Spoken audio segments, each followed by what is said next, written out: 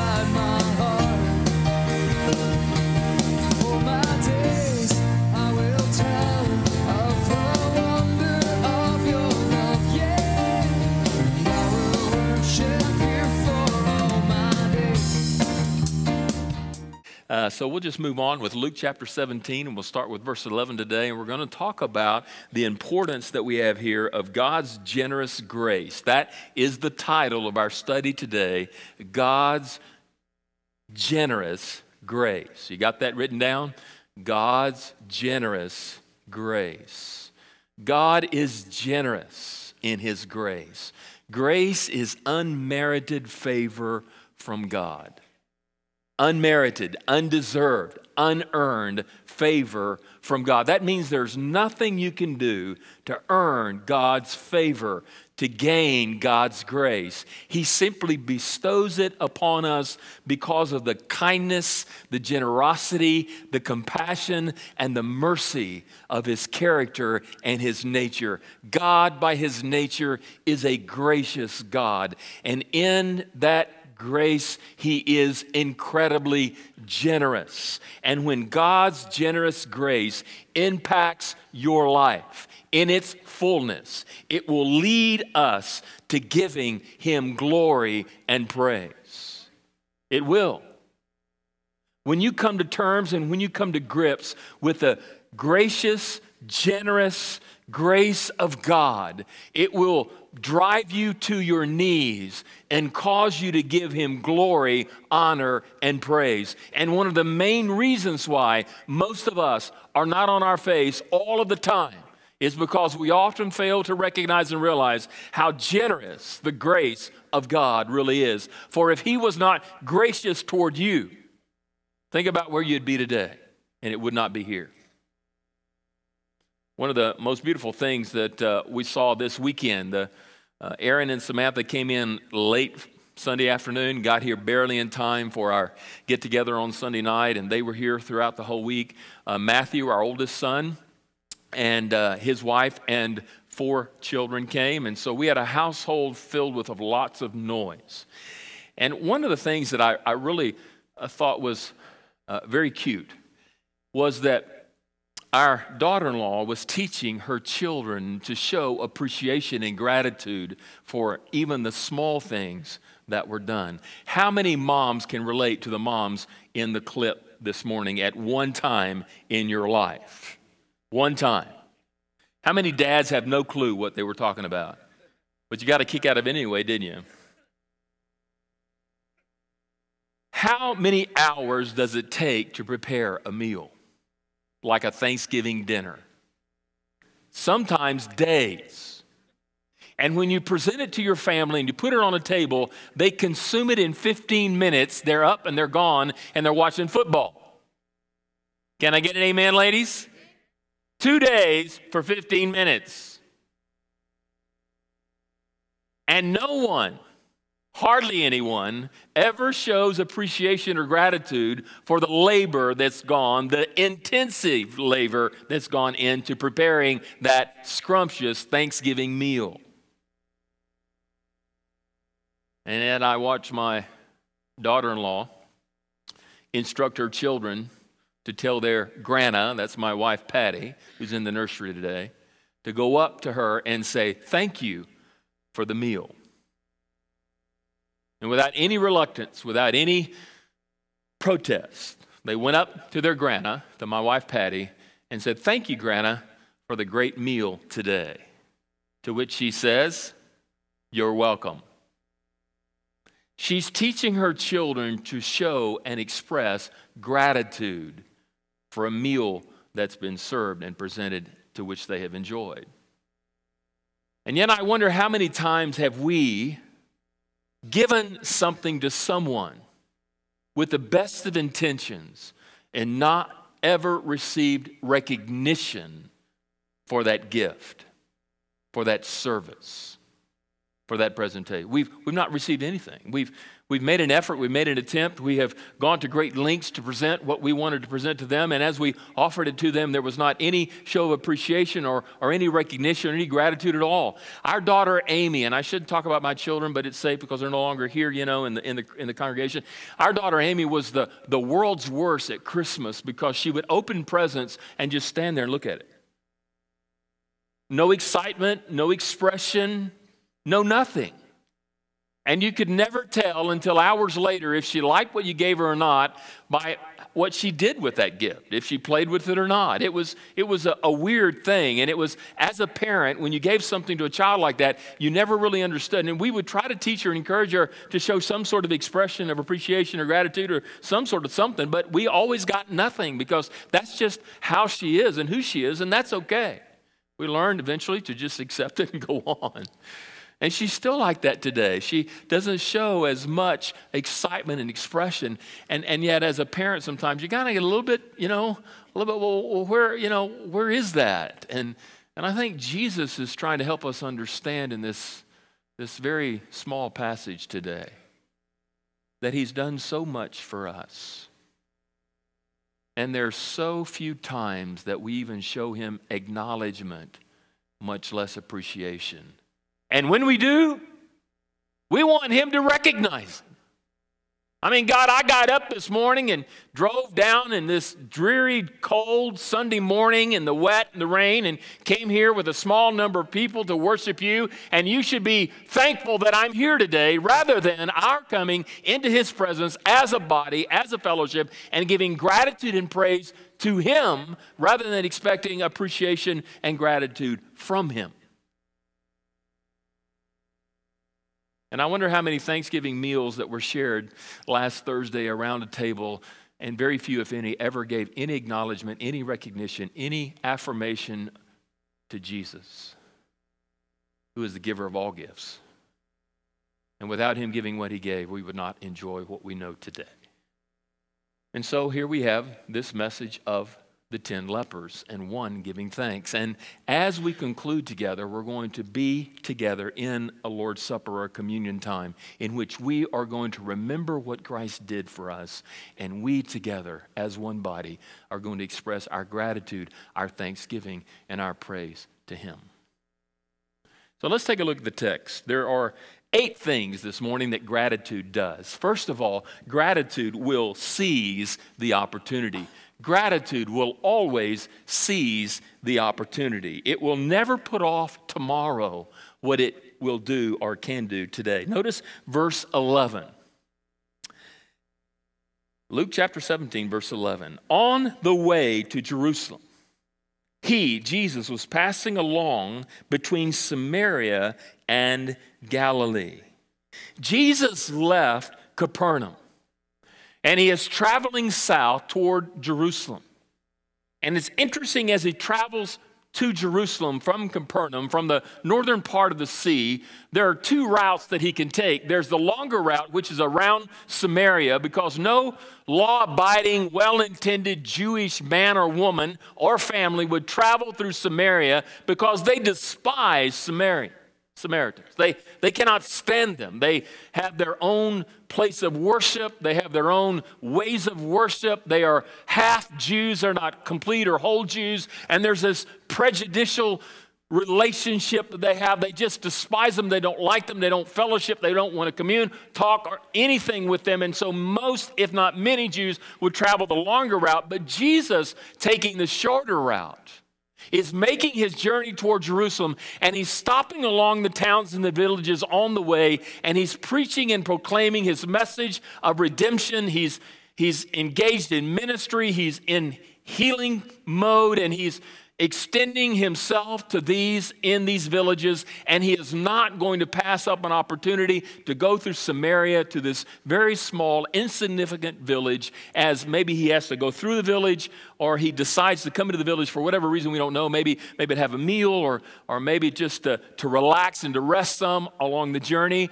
and to have an opportunity to encounter some people there. And we learn as he encounters the people in this township, this little village, there's only one convert in the whole ministry of Jesus in this town. Only one, and it's the 110 leper. But he makes his way to this one Samaritan village on the outskirts between Samaria and Galilee. He's there, and he's coming into that city on his way to Jerusalem. Keep in mind that Jesus is on his way to Jerusalem. This is the end. This is the conclusion of his ministry. He will never pass this way again. It's a once in a lifetime opportunity for these 10 lepers to receive their healing. And if they don't receive it now, they'll not receive it. He'll never pass this way again. They'll never again have this opportunity. And it's at this moment that they seize their opportunity, because the opportunity is now. When do we express gratitude, praise, and thanksgiving to the Lord? Now. And we must seize that opportunity as long as we have it.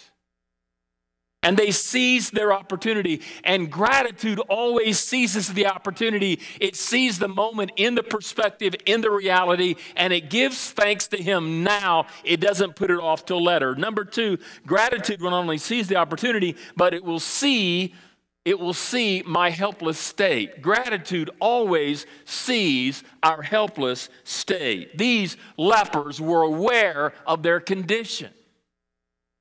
Nobody had to tell them they were lepers. They could see it. I don't know if you've ever seen leprosy or not, but I have had the privilege to be in a leper colony from time to time when I was a missionary kid in Brazil, and my dad, for whatever reason, took us as a family to a leper colony. We sat in the middle. I remember as a child sitting at this well or this little common area, and we were sitting there while Dad went in there to preach the gospel to the lepers, and we could see from there people walking by, and they were covered to hide their scars and their marks. And some lepers, their ears would fall off, or their nose would fall off, or their skin would deteriorate. And you could tell if you were a leper that you were a leper. Nobody had to tell you you're a leper, because you yourself could tell, you could see that you were a leper. You had the disease, and because of that, you were isolated from your society. You were not permitted to live with the others. It was the most feared disease in Jesus' day.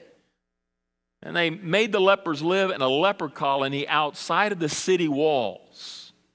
I mean, even the enemies would not advance and to attack a leper colony for fear that they might somehow contract the disease.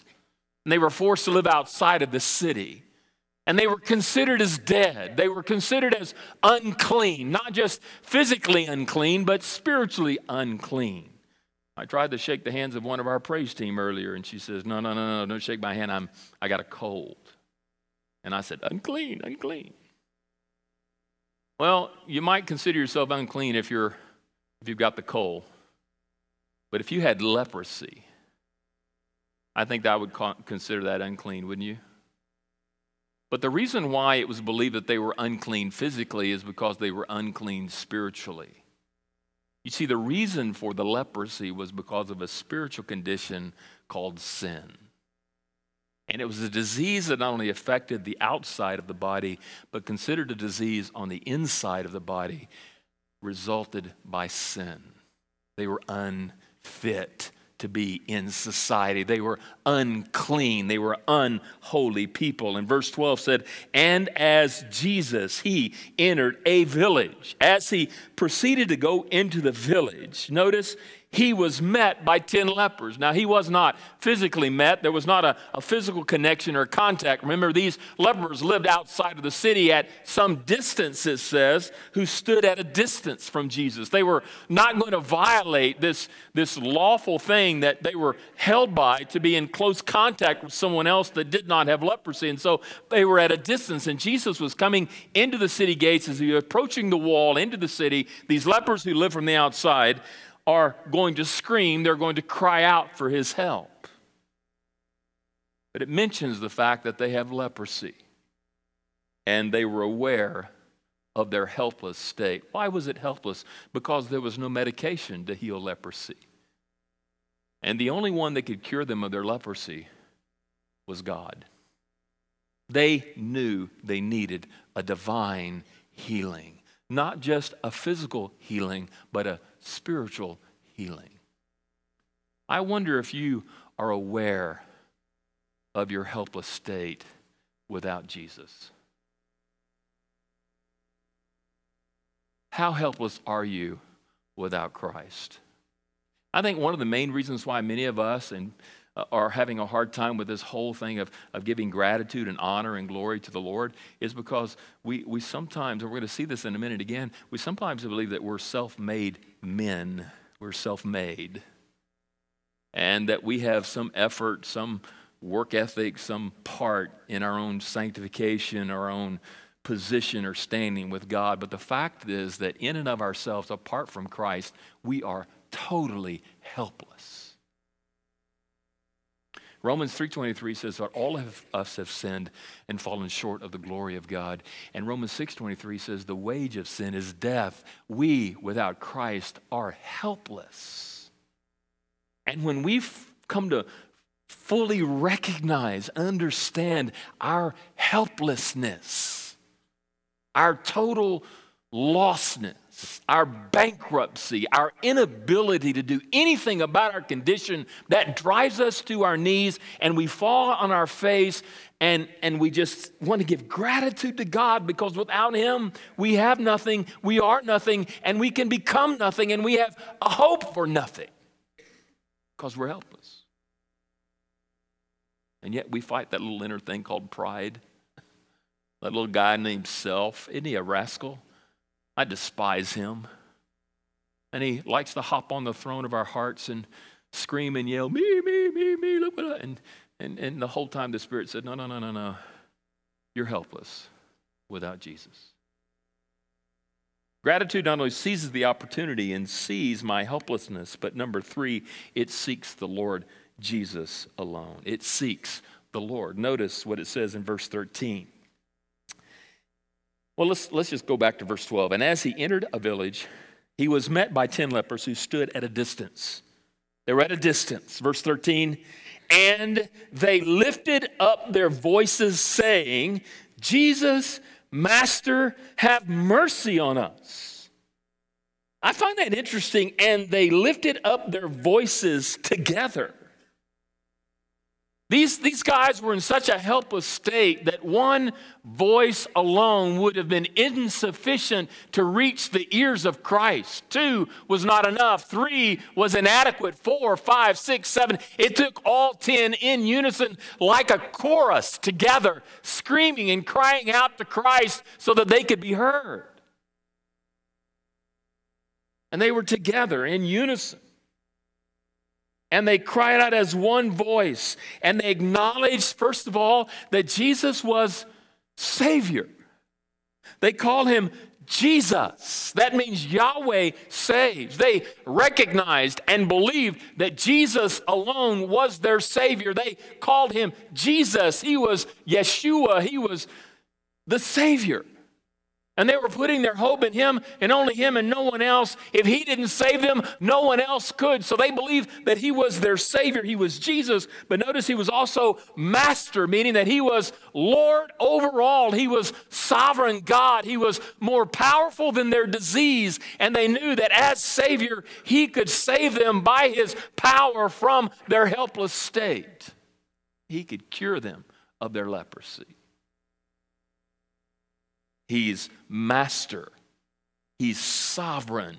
He is Lord over disease. He's Lord over sin. He's Lord over sin. And the only way you're going to get victory over sin is through the Lord. But notice they cry out, have mercy on us. They acknowledge that Jesus was a person who cares. He's a person of compassion. They had no right to call upon Jesus. Maybe not just one was a Samaritan, maybe they were all Samaritans, but they had heard of Jesus and they had heard that he was the Savior. They had heard of his power, that he was sovereign over disease and he could forgive and heal and cleanse from sin. And they cry out, Jesus, Master, have mercy on us. Don't treat us as we deserve to be treated. Have mercy on us. That's what mercy is. Grace is giving us what we don't deserve. It's giving us. Mercy is don't treat us as we deserve to be treated. In other words, don't treat me as I deserve to be treated. I am undeserving of your compassion and your love and your concern and your attention. We don't deserve it, but Lord, have mercy on us. And they seek Jesus as their deliverer, and they seek Jesus alone. The only one that can save us from our condition of sin and our depravity is Jesus and Jesus alone. So we must seize the opportunity. We must see the helpless state. We must seek the Lord Jesus only.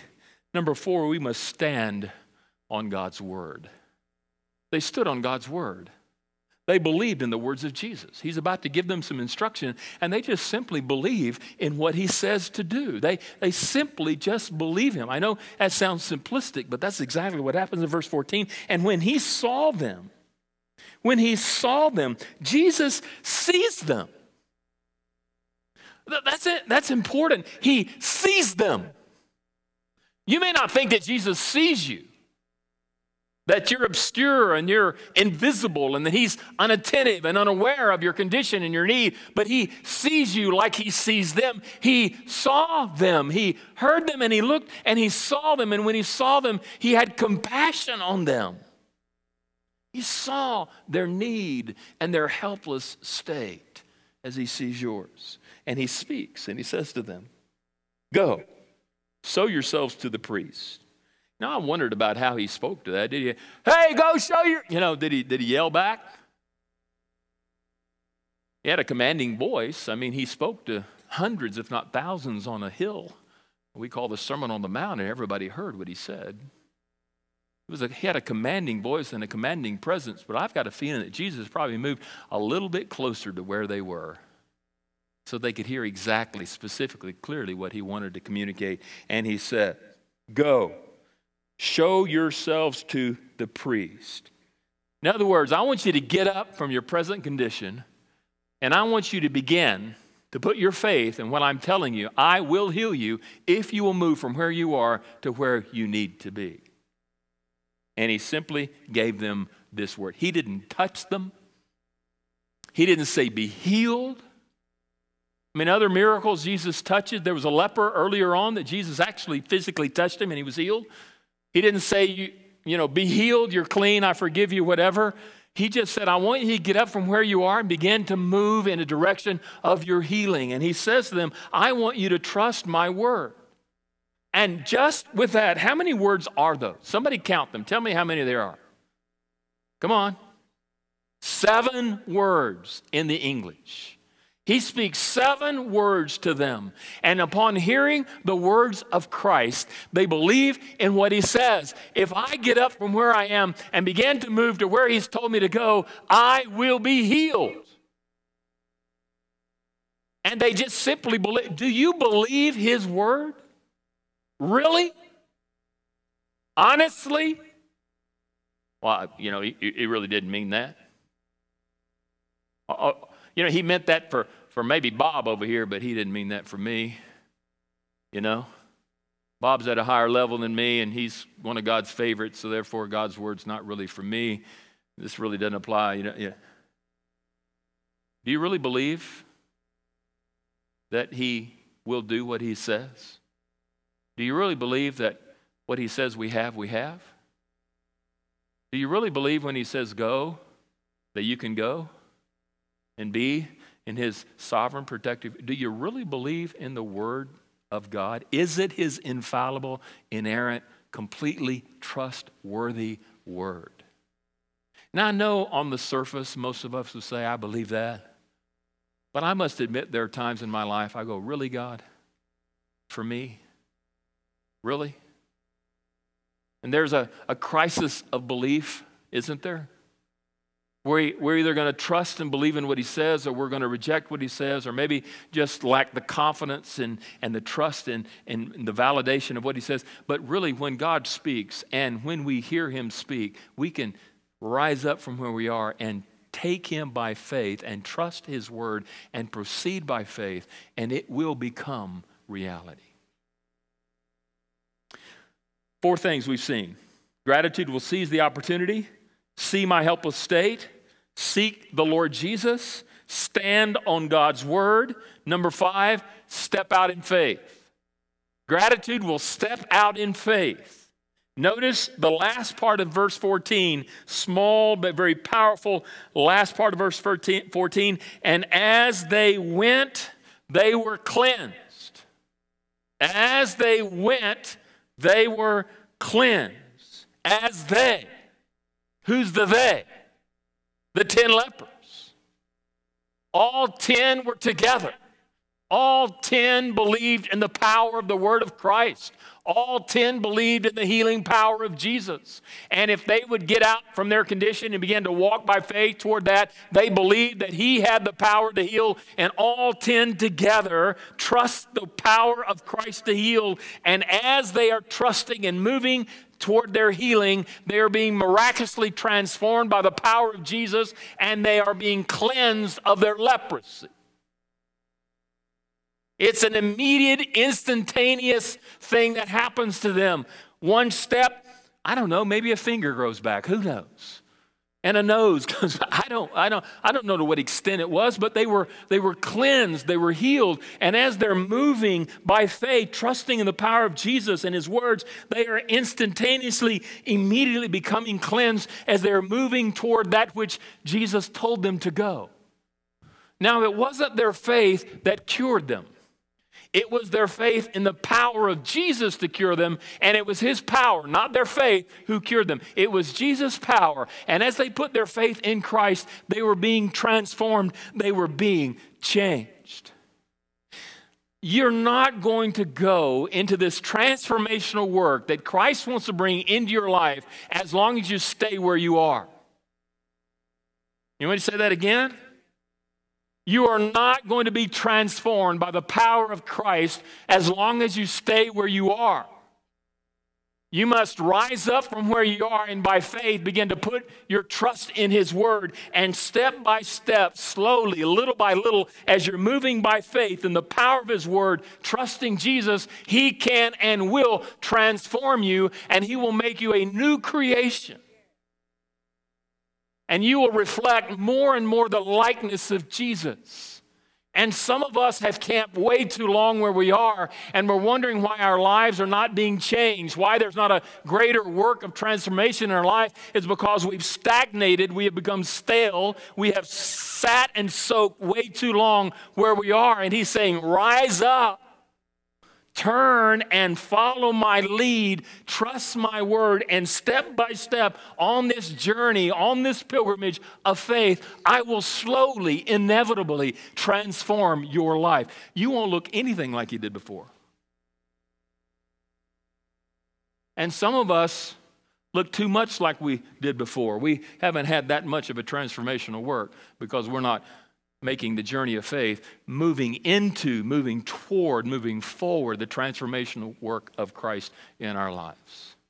But gratitude steps out in faith. Let me give you the 5. I know you're writing them down. Number 1, gratitude will seize the opportunity. Number 2, it will see my helpless state. It will seek the Lord Jesus. It will stand on God's word. Number 5, it will step out in faith. Number 6, it will shout praise to God. It will shout praise to God. Turn to your neighbor and say, this is where we get Pentecostal.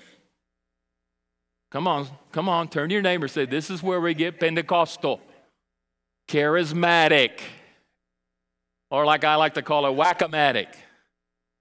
That's out of the norm. That means out of the box. A little like Mark Mattingly. Yeah? I see you over there in that bumblebee shirt you got on.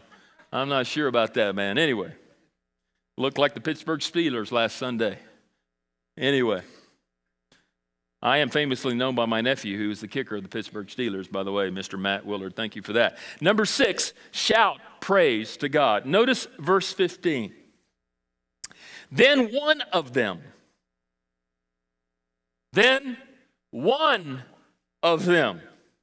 all 10 rose up together as a team, as one unit, are moving into, by faith, into their transformation, into their healing. All 10 are being healed. But there's one Samaritan, the most unlikely of the 10, the Samaritan. This was a slap in the face of the Jewish people that may be listening to him. A Samaritan. Bleh. They got their own place of worship. They got their own religious beliefs. They're half Jews. They're half breeds. We despise them. A Samaritan, one of them who is a Samaritan. Notice he pauses. Then one of them, when he saw that he was healed, as he's moving with him together, he stops. Get a picture of this. And they're going on. Now I wonder if he said, hey guys, let's stop a minute. Let's assess the situation. They don't stop. They keep right on going. But he stops. And he analyzes himself physically, and he all of a sudden recognizes the power of Christ healing him of his leprosy.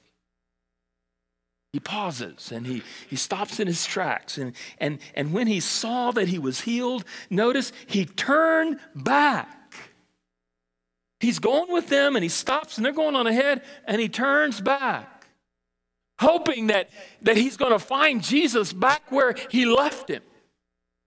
Because he has no way of knowing where Jesus is, and the only place he knows where Jesus was where he last saw him, and he's going to make his way back to that encounter with Christ, and he's hoping that Jesus is still there, and so he turns back, and the others are going out, and he's going back to where he came from. He turns back, notice, praising God with a loud voice. What's he doing? The others going, he turned back, and he's doing the Pentecostal Miss Sheila dance. All right? And he's shouting at the top of his lungs. He's not doing the Baptist saying, praise God from whom all blessings.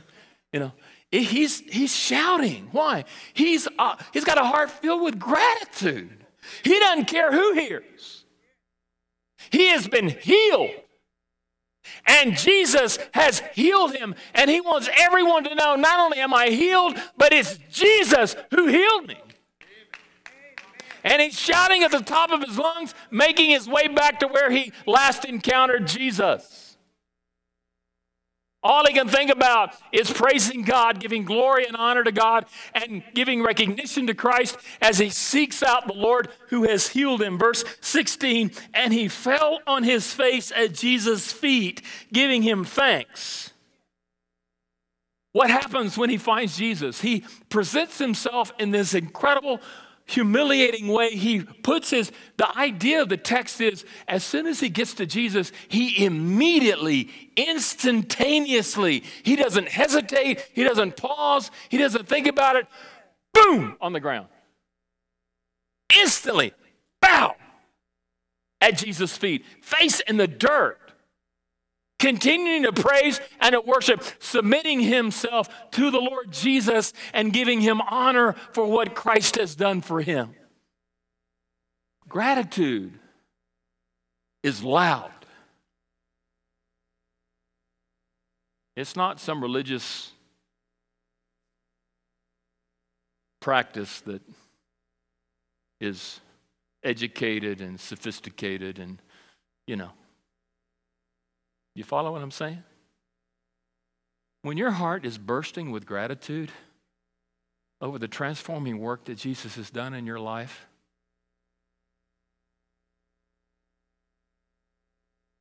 some of you heard me sing over there, didn't you? I sing loud, don't I? Huh? Some of it's off key, isn't it? I don't care. Mike McClellan's on vacation this weekend. He can't sing a lick, but I don't care, Mike, if you're listening today. Let it out. When you're boiling up with gratitude to Jesus, you're just going to sing. Number 7, after you shout praise to God, show appreciation to the Lord. Show appreciation to the Lord. There's one leper who shows appreciation. Then Jesus answers. I want you to notice here, Jesus take this incredible opportunity here to speak to the crowd that's there. This guy's down here, worshiping him, and he says, you guys here need to pay attention here. He just kind of ignores this guy here for a minute. And he's going to use him as a living example, as an opportunity to teach the people here about this guy who's down here. Okay? And he speaks to them and he says, we're not 10 cleansed? Sounds like an odd question, doesn't it? We're not 10 cleansed? What's Jesus doing? He's explaining to the group who are oblivious what has just happened. They are clueless. They have no idea. There's this one guy here who's fallen on his face, immediately praising Jesus, not letting him go, and he's saying, hey guys, there were 10 of these who got healed. I healed 10 of them. And then notice, where are the other 9? He's right here. He's saying, I expected there to be 10, but there's only 1. That's what I expected. I expected everyone who received cleansing of those 10. I expected all 10 to be here, but in spite of my expectation and my hope, there's only 1. And then notice the third question. He says, was no one found to return and give praise to God except this foreigner? He's exhorting those that are there. There's an exhortation here. There's almost like an application that should be convictional in their hearts. And I'm sure these words pierced their hearts when Jesus said, you, each and every one of you should be on your face. But you and your religious practice, your pious devotion to Jehovah, to Yahweh, your pious religious practice, you think that you are self-made. You think that you're pious by your own works. You need to acknowledge that you are helpless and that I, as the Savior alone, should receive the honor and worthy of the praise. But they were too pious for that. They were too religious in their man-made religious practices, in their phony worship, to show appreciation. How do you show your appreciation to Jesus? And lastly, we need to substantiate my faith. I need to substantiate my faith. Gratitude will substantiate my faith. Before we close, I'll give you all 8 together. You ready? All 8. Number 1, gratitude will seize the opportunity. Number 2, it will see my helpless state. Number 3, it will seek the Lord Jesus. Number 4, it will stand on God's word. Number 5, it will step out in faith. Number 6, it will shout praise to God. Number 7, gratitude will show appreciation. And last, gratitude substantiates my faith. It will substantiate my faith. And Jesus now then redirects. He's addressed the crowd. He directs his attention to the man who's there. He's not going to forget the guy who's there. And he'll not forget you. Rise and go your way. There's a commission here to rise, to get up from your present, to get up from your past, and to move on into the provision and the promise and the power that you have received. To rise up from where you once were, never to repeat and never to return again. For once you have been touched by Jesus, your life will never be the same. Rise up, he says. And then he says, go your way. Go your way. Live your life. But as you live your life, continue to testify. Continue to be a witness to everyone you come in contact of the healing, grace, and mercy that you have received.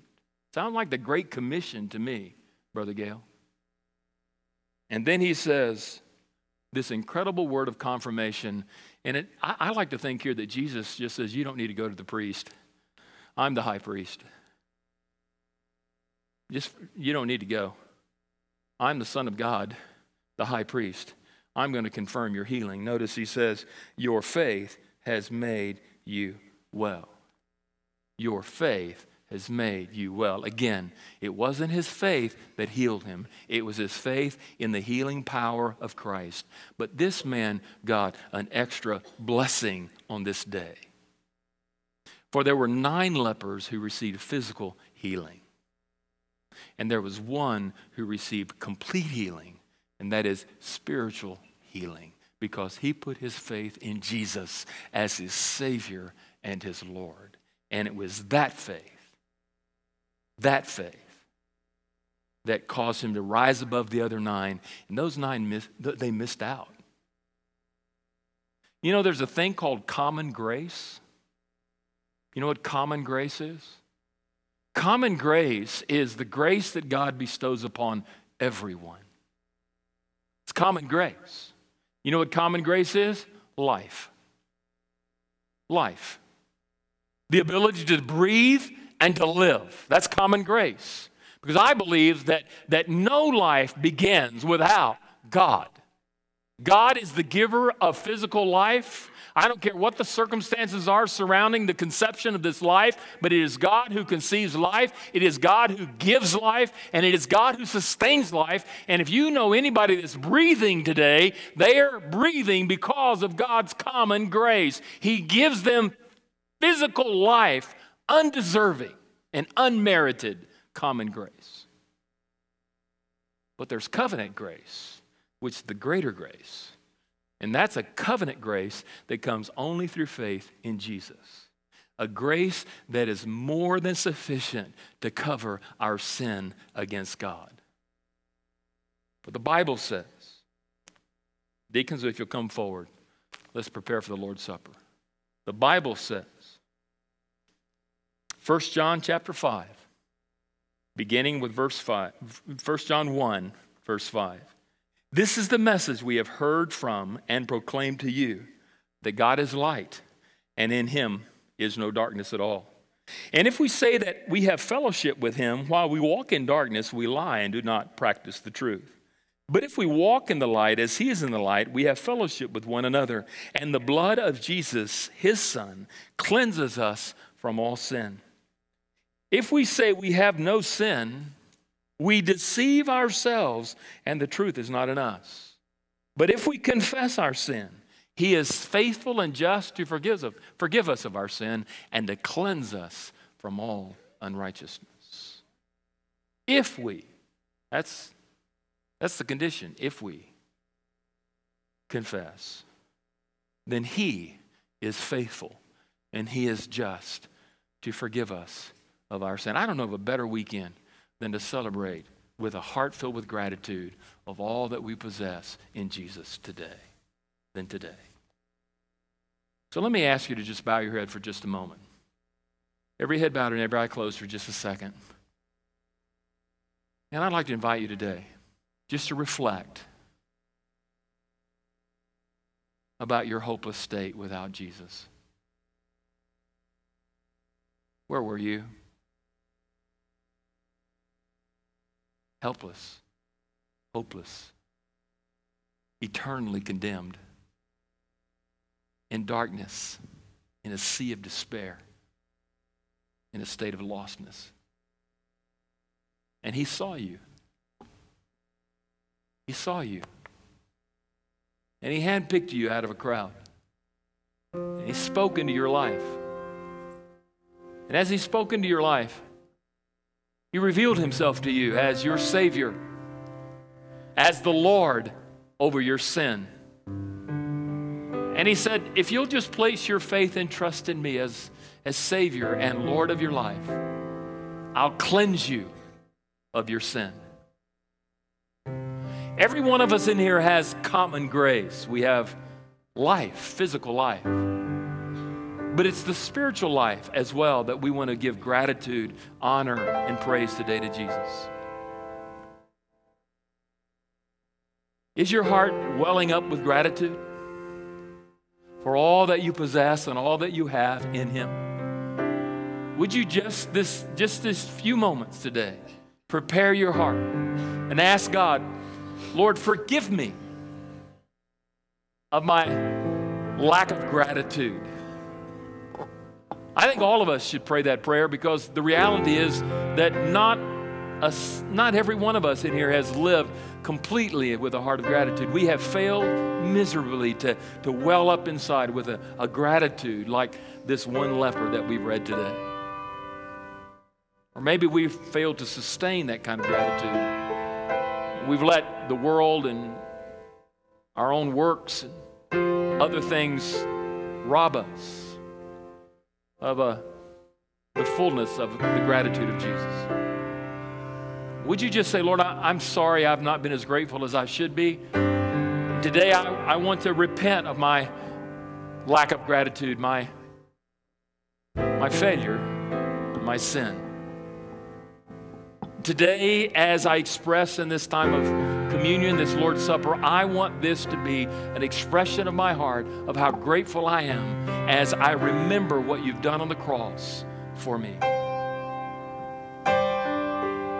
If we confess our sin, he is faithful and just to forgive us of our sin and to cleanse us from all unrighteousness. He wants to cleanse us today as we prepare for this time of communion and celebration and remembrance. Take just a moment.